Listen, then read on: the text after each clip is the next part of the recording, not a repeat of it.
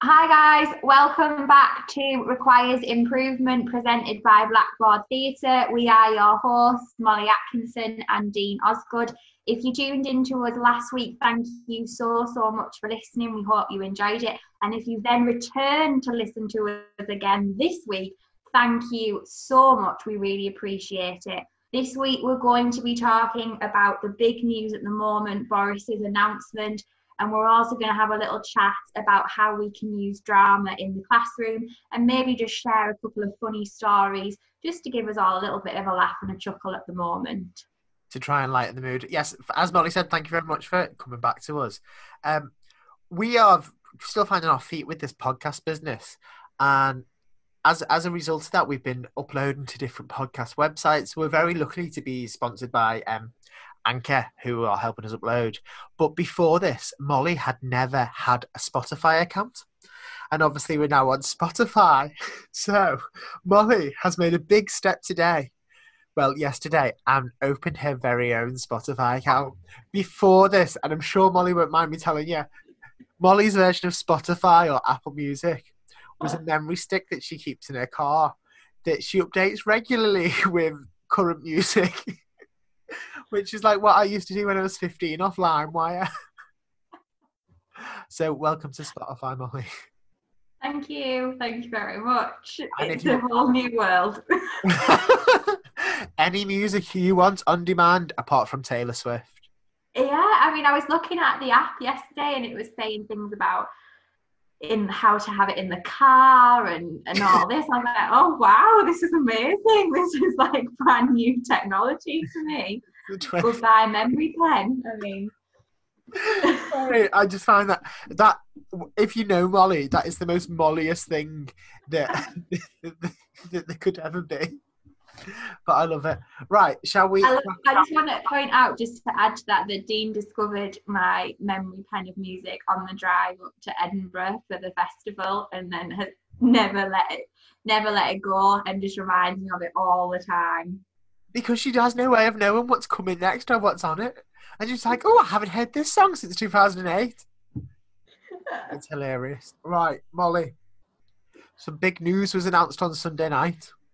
How are we feeling? Well, I teach year one, so that was a pretty big thing to hear on Sunday night. I mean, to be honest with you, I totally get reception in year six because they're like really big transition years. And this is just going to sound like because I don't want to go back to work. But I think everybody was really baffled by the year one. And it's not because we don't want to go back to work. Believe it or not, teachers are absolutely desperate, I think, to get back into school and have some kind of system and routine.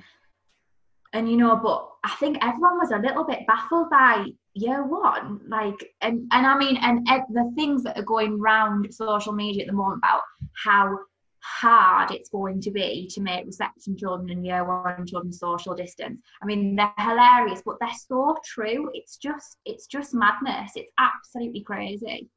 I've seen a meme before about, it was like, do you know that thing they've announced, and it's like stay alert and all that.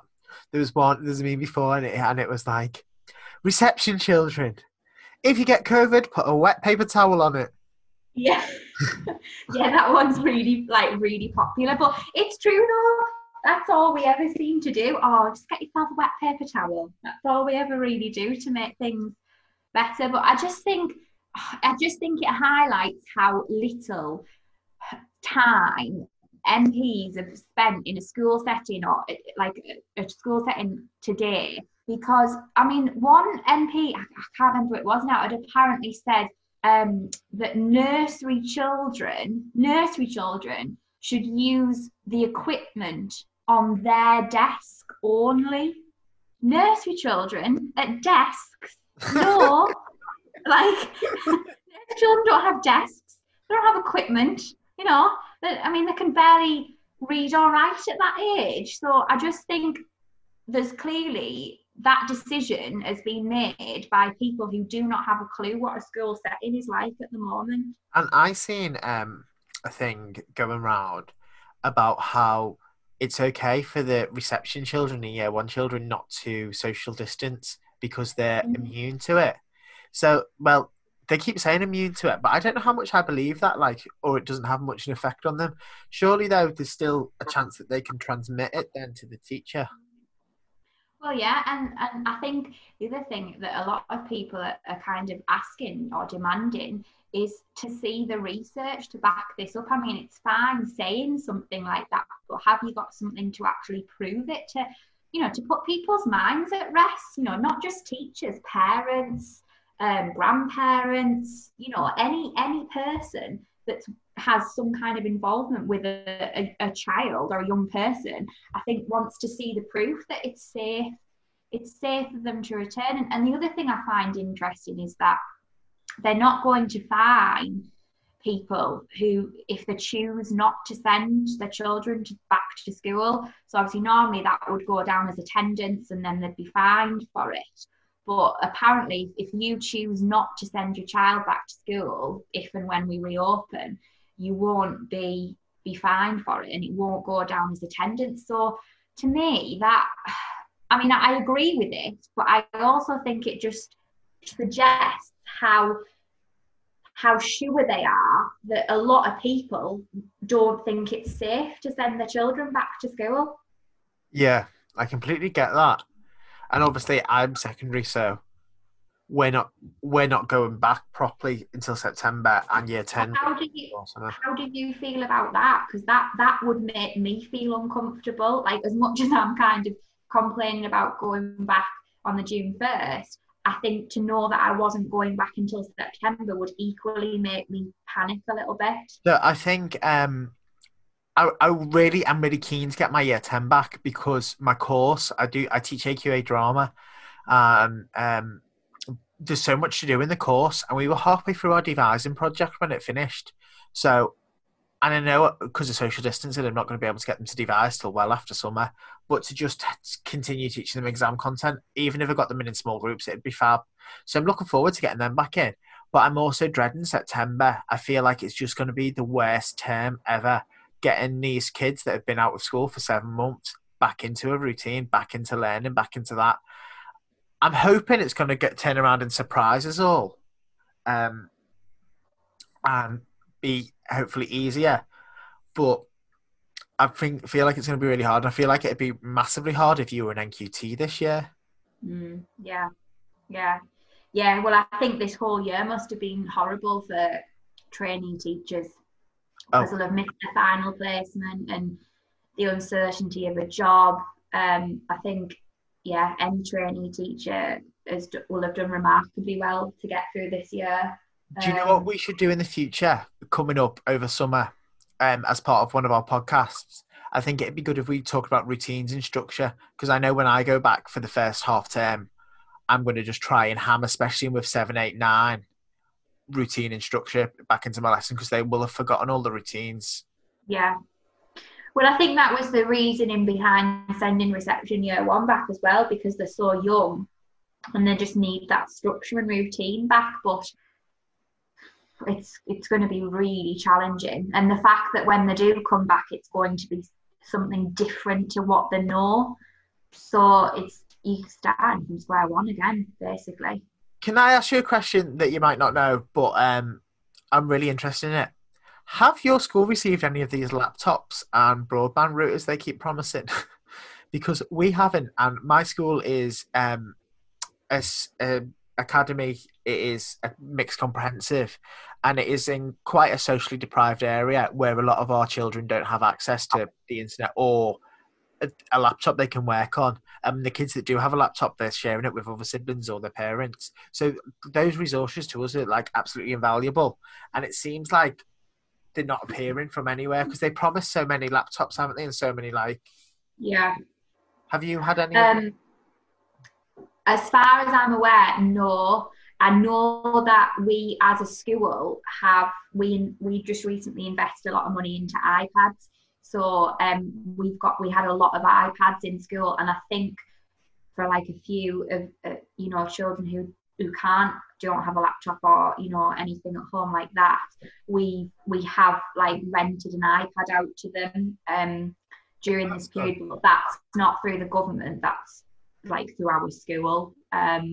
And I think that was purely because, like I say, we've just invested a lot of money in the iPads and they're just sat there at the moment, not being used. So my personal gut feeling with this is that they're gonna leave it now. I think once they publish this guidance, I think they will then leave it to individual boroughs or districts to decide what they do themselves. I think they'll stop being a national strategy for it. I genuinely do.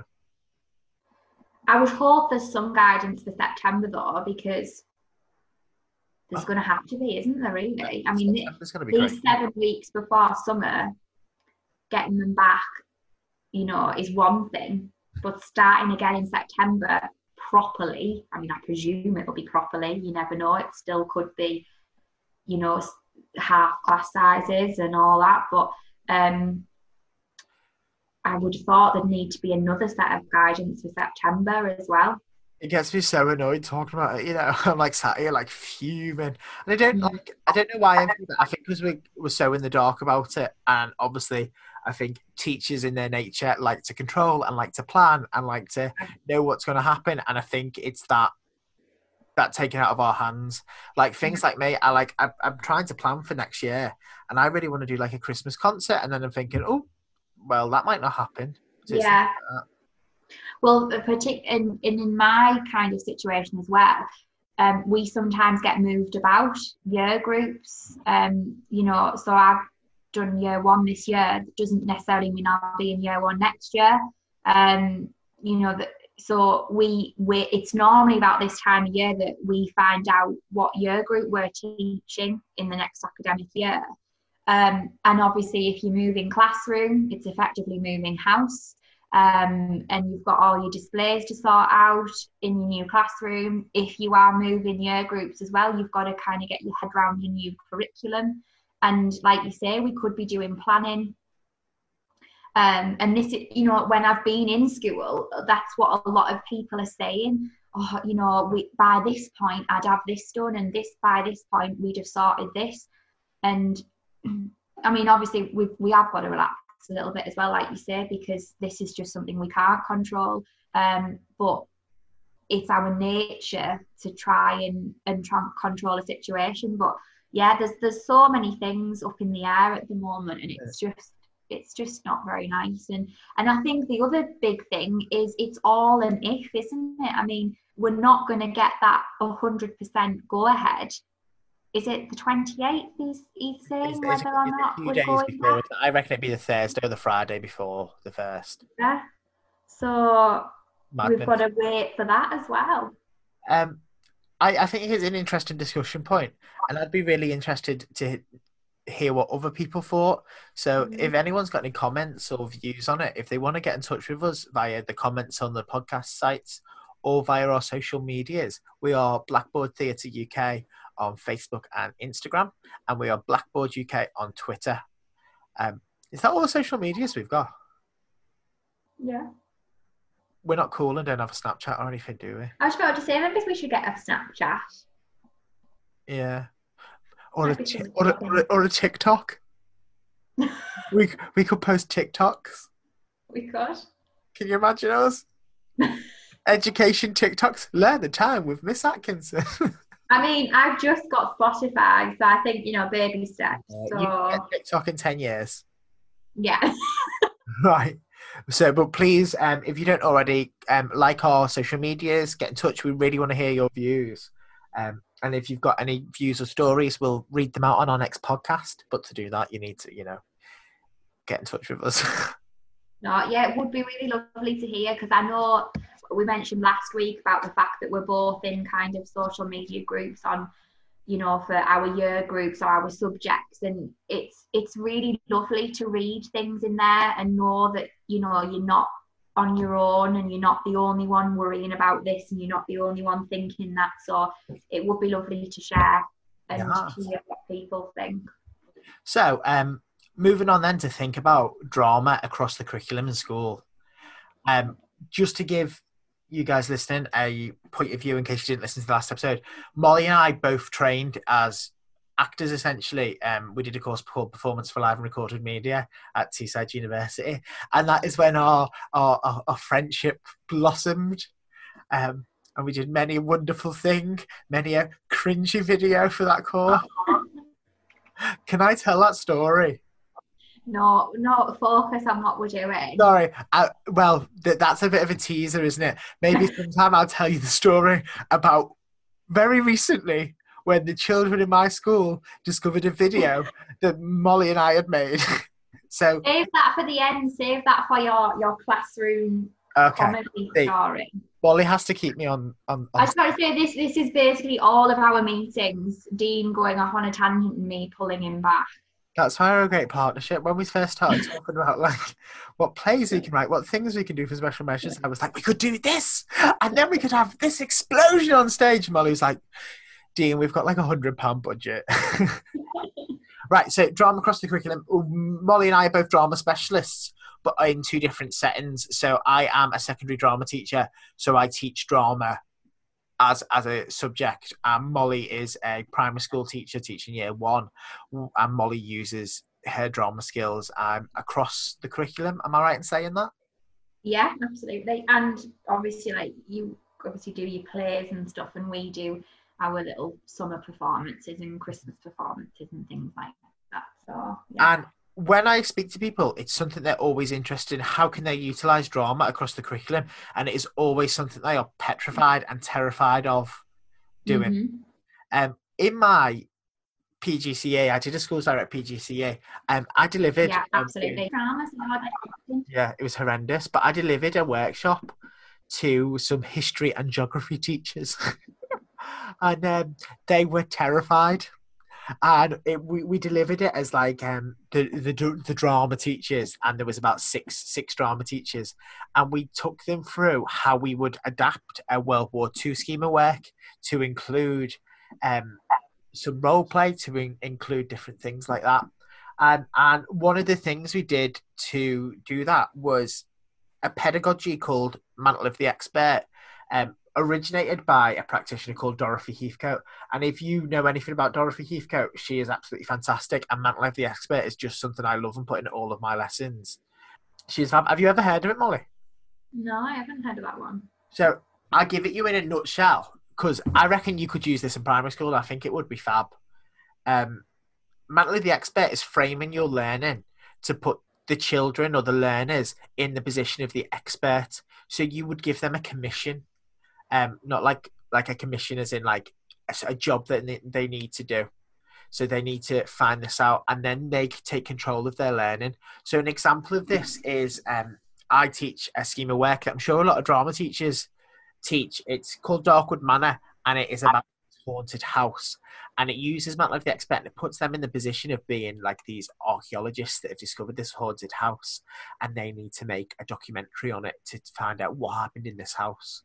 So they are in control of the learning, and you learn at their pace because they are the expert. They're the archaeologists doing this. So it's up to them then to find it out. So, okay, how do we make a documentary? That's something that we look at. How do we do this? How do we do that? We need to find out what happened in the house. How do we do that? What's a good way of interviewing these people? Or we could use hot seating and things like that. So I'd massively encourage people to go and look at Mantle of the Expert if it's something they feel like they want to dip the toe in. It's very approachable, and you can use Mantle of the Expert not just in a drama sense. It does require a little bit of role play. Like in Darkwood Manor, I play the real estate agent that's come to commission them, and I play Lord Darkwood, and I film myself giving them like a congratulatory speech for when they finished their commission from Lord Darkwood, and I make fake emails and things like that. The more real you can make it for them, the more they invest in it, and they absolutely love it. Does that make sense? Yeah, absolutely. Sounds really good. I always feel like really conscious speaking about different pedagogies that I use in case someone's like, well, actually. I'm like, yeah, sorry. Well, I think it's fine to take a pedagogy and do your own interpretation of it, what works best for you in your class. I mean, not everything's going to work for everybody, is it? So as long as you're using it for what you need, then that's the main thing, if it works for you. And it gets there, yeah. What type of things do you use drama in school? Well, to be honest, like you were saying earlier, it's something that teachers are quite nervous to do. It's really interesting how, like how we stand at the front of 30 children every day. But people, the minute you kind of say, oh, we're going to do some role play, or we're going to do some hot seating, people are like, oh no. But particularly at a young level in year one, role play is a massive part, of the curriculum. They have that continuous provision in the middle area, and most of the children you'll find go straight to the role play area and act out something that they've learned. Or a lot, I see loads of kids pretending to be teachers. Quite scary sometimes when you watch them impersonating you. But yeah, that's a big thing. So for example, we were doing a history lesson about the Victorians, and we were looking at what life was like in a Victorian school. So we did kind of some input, but then to make it kind of relevant, they were given badges with different roles on. So some of them were playing the students, some of them were teachers, and they went and acted out what it was like to be in a Victorian school, and then they performed their scenes. And when they were doing that, when they were doing their role plays, we were able to kind of like walk around going, so why have you chosen to speak like that, or why have you chosen to do that? And then they could give you an explanation like, oh, well, I've done this because in the Victorian times they did this. So it was a really good way of them communicating what they'd learned.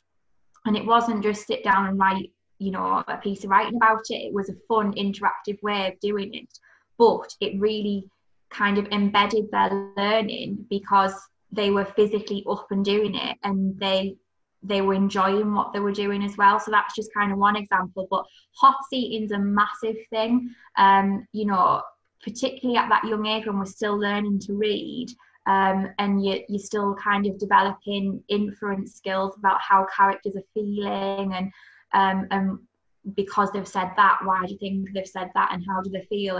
And we quite often, just as a game, sometimes at the end of the day, I'll put like some names of characters on paper, and they'll pick one at random, and they'll sit at the front in the hot seat, and the rest of the class ask like questions that they can only answer yes or no to, and then they get 3 guesses who the character is. But that's just one little game that we use. But obviously, if you're focusing on a book, you could do a lot more in-depth work on characters if you wanted to with hot seating. And often, and I'll always model it, so I'll always be a character first, and they can ask me questions, so they've got that idea of what to do. But they love that. They really enjoy playing that as a game, and they're getting so much out of it as well, because particularly when they're pretending to be that character, they're really having to think about the answers to these questions, because sometimes obviously the children will ask some really random questions, but they really, the children in the hot seat really have a go and try to be these characters. There's a level of improvisation there as well, isn't there? So not only is it like those deeper thinking skills, but you've got your critical thinking, your empathy, and it's also like improvisation and communication. So it's a good way to do it. I've seen in a geography lesson them use hot seating as a way to look at like social economic issues. So they were looking at the favelas in Brazil, and they did different people's points of views. So like one person was like a business person from Rio de Janeiro. One person was someone that lived in the favelas. Another person was a politician. And it was a good way to explore all the different viewpoints and see around an issue. So I think you could use hot seating in every single lesson.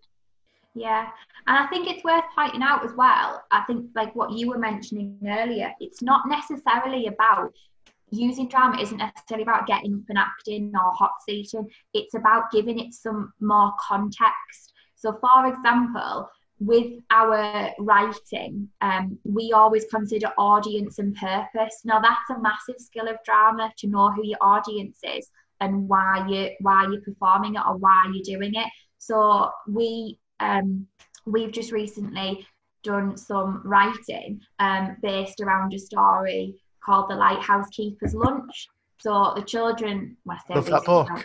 Is that the one? Is that the one where it's like a bucket that goes across? Yeah. Oh, So, you know, we did a lot of reading around that story, lots of kind of talking to the story, and then they ended up writing a set of instructions for how to get the lunch to the lighthouse keeper. So it had a purpose because someone was going to use those instructions.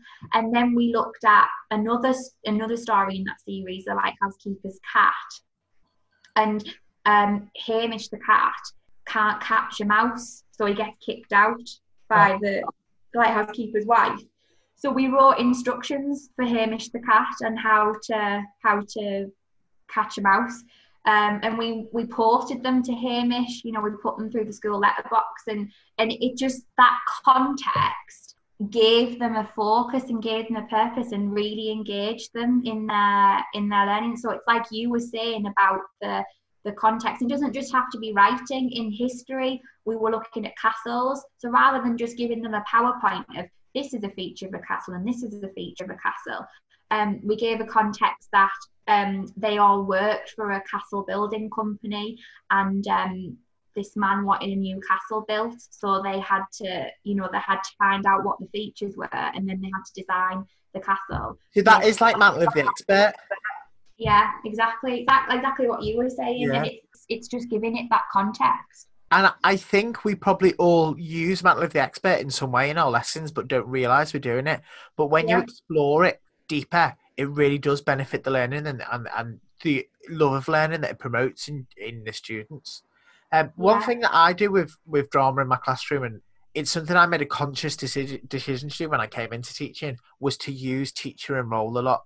Because I remember in my own learning, I loved it whenever my teachers would act with me. My drama teacher, Miss Schofield, who was like an absolute legend, she would use any excuse to get in a character and perform for us, which was, it modelled like the skills to us, but it also like really engaged us. I remember we did John Godber's Bouncers, and we come to the lesson and she was outside as a bouncer and you couldn't get into her lesson unless you'd like dealt with her. So I use things like that in my lesson because they're always the things that stick with me. Like I even remember in year 2 when we did the Victorians, our teacher was in role and she was like the school teacher, and like I remember she like picked on me and she got a ruler and she was going to smack the ruler on my hand, but she hit it on her hand. But like I just remember thinking how amazing it was. Yeah, no, I totally agree with that as well. I remember doing drama at school and we did so much whole class improvisation. So we like the whole drama studio would be set up as a scene or as a setting, and we would do sometimes with a full hour whole class improvisations, and our class teacher would be a character in the improvisation, and it was amazing. Like I am exactly the same. They're the things that I remember from school. And they stand out to you, don't they? And I think there's a lot of people there nervous to like act in front of the kids for loads of different reasons. But you've got to remember, it's not necessarily about skill. It's about giving it a go. And if you try and give it a go, they will follow. Absolutely. And with anything in your classroom, the first time you're going to do it, it's going to be very stop-starty. It's not going to go the way you want it straight away because you need to establish that with the students. Like, luckily, I'm a practical lesson, so I established that right early on that we're going to have practical work and I'm going to push them outside the comfort zones. But if you are in like geography or English or something and don't usually do it, it might take them a little bit of time to come around to, but do stick with it. And some people worry about behaviour management if they're in a character, and they worry that students might not take them seriously. And my advice to that would be, as long as you have the ability, and I do this a lot because especially when I start doing teaching role with year 7 and trying to just integrate it into them, I have to go into character. And then if they start messing around or aren't taking it seriously, I'll come out of character, but make a very clear differentiation that I'm out of character and address the behaviour management and then go back into the character. So there's nothing wrong with like dipping in and out of it as well to be able to classroom manage. I would just pick up as well on the sticking with it, because it's not just you who will be nervous, it'll be the children who will be really nervous. I know when I've done it for the first time with my year groups, I've had tears. I don't want to do it, and they'll be quite happy rehearsing in their group, but when they have to come up to the front to perform or hot seat or whatever, tears. And I never push, I never say you have to do it. Obviously give them the encouragement, But it's amazing. I had one little boy this year who was crying, didn't want to do it, but then we did a similar activity in a couple of weeks' time, and he got up and did it. So it is something you've got to stick with. Yeah. So if we're going to condense our points then into like our 3 takeaway points from what we've just discussed, number 1 would be hot seating. Yeah, absolutely. Try and use hot seat in your classroom. Number 2, I would think, would be teacher enroll. And then number 3 would be to maybe explore mantle of the expert. So I think there's 2 there that you could take away and very easily look at your schemes of work and see if you could have a go, maybe implement them. I think if it was your first time ever trying to dabble in it, a good place to start would be feeling a class that you're comfortable and confident with. You don't want to start doing it with like your rowdiest year 10s. And then obviously our 3rd point would be mental of the expert, which I just think is such nice pedagogy. And if you want to know more information, Dorothy Heathcote has got books out there. There's articles written on that pedagogy. It's really worth exploring. I'm going to go and explore it. See, take away. Right, so before we finish up, Molly, we've got a few bits of housekeeping. Last week we finished off by discussing our theatre recommendations, and I gave you a recommendation. Did you watch it?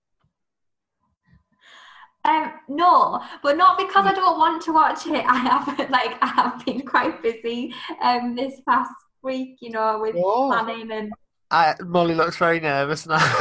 I've been recommending Wise Children on iPlayer to Molly for about a year, or not even.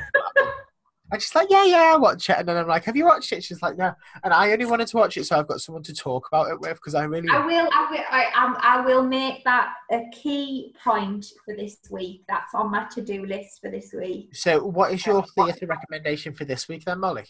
Well, I'm going to stick with National Theatre again and recommend A Streetcar Named Desire. Now, I studied this play at school. I think it was, I don't know if it was college or GCSE. I think it's probably college. And I fell in love with the play when we read it. And then I watched the film version of it.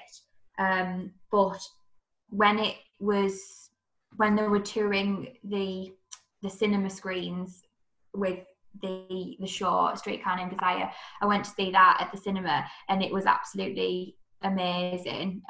So it's going to be the next show that the National Theatre release on Thursday.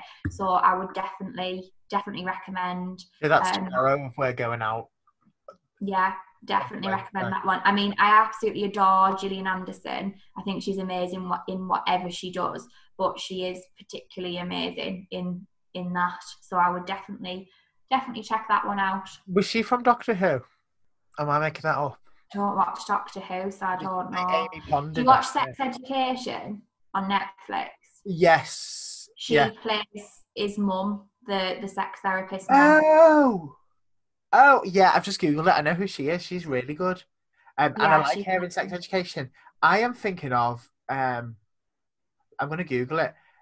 So in Doctor Who, Amy Pond is played by Karen Gillian. And I'm pretty sure she's in it as well. Have I made that up? I'm gonna search Karen Gillian, Streetcar Named Desire.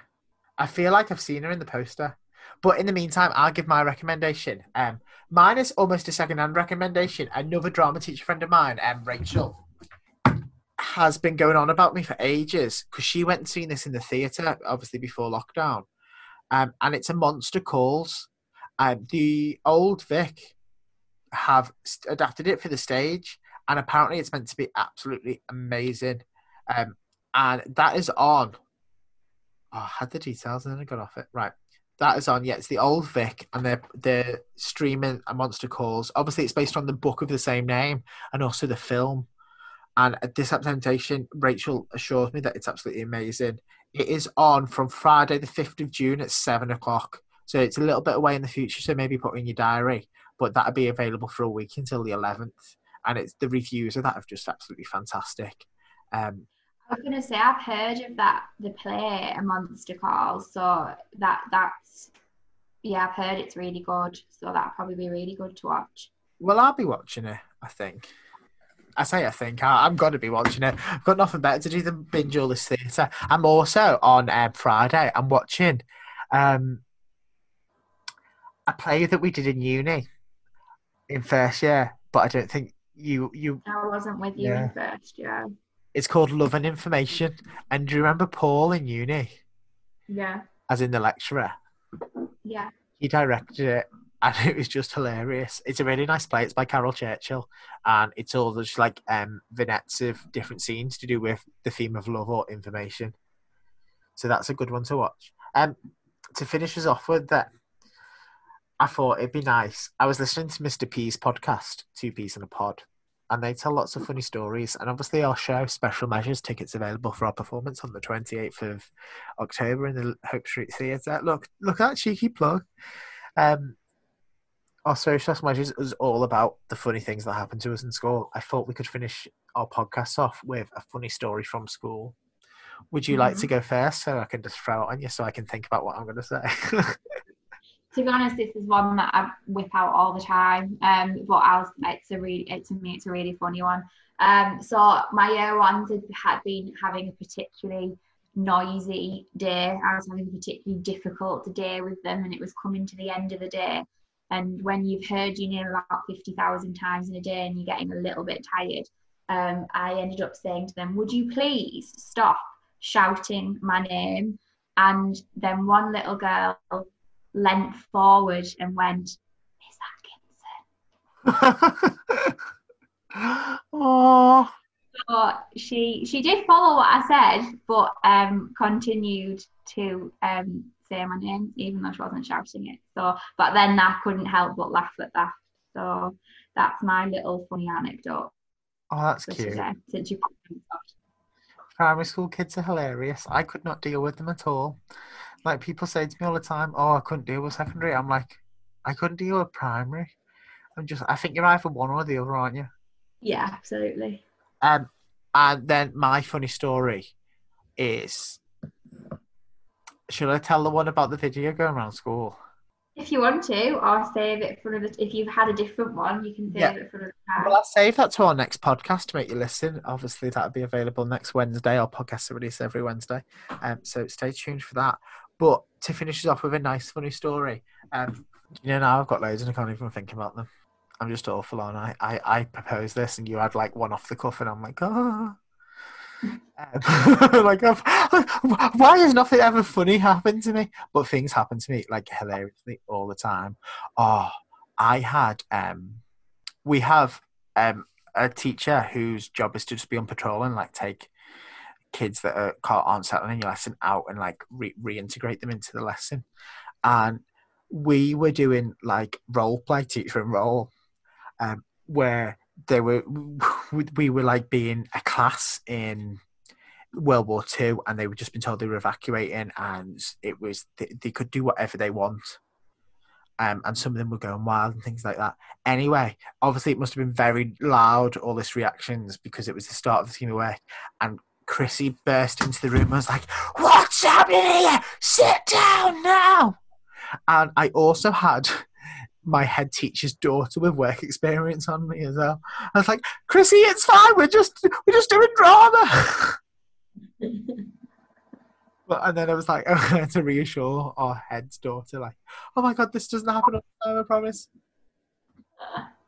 That wasn't that funny a story. I'll think of a better funny story for next week. No, that was funny. I do. Yeah, that I can just imagine that happening because it's been plenty of time where my classroom's been so noisy and full of chaos, and as someone's entered, like another member of staff, or quite often a senior member of staff, entered the classroom and I haven't even realised they've entered the classroom because my class is that noisy, and then it's like, oh, hi.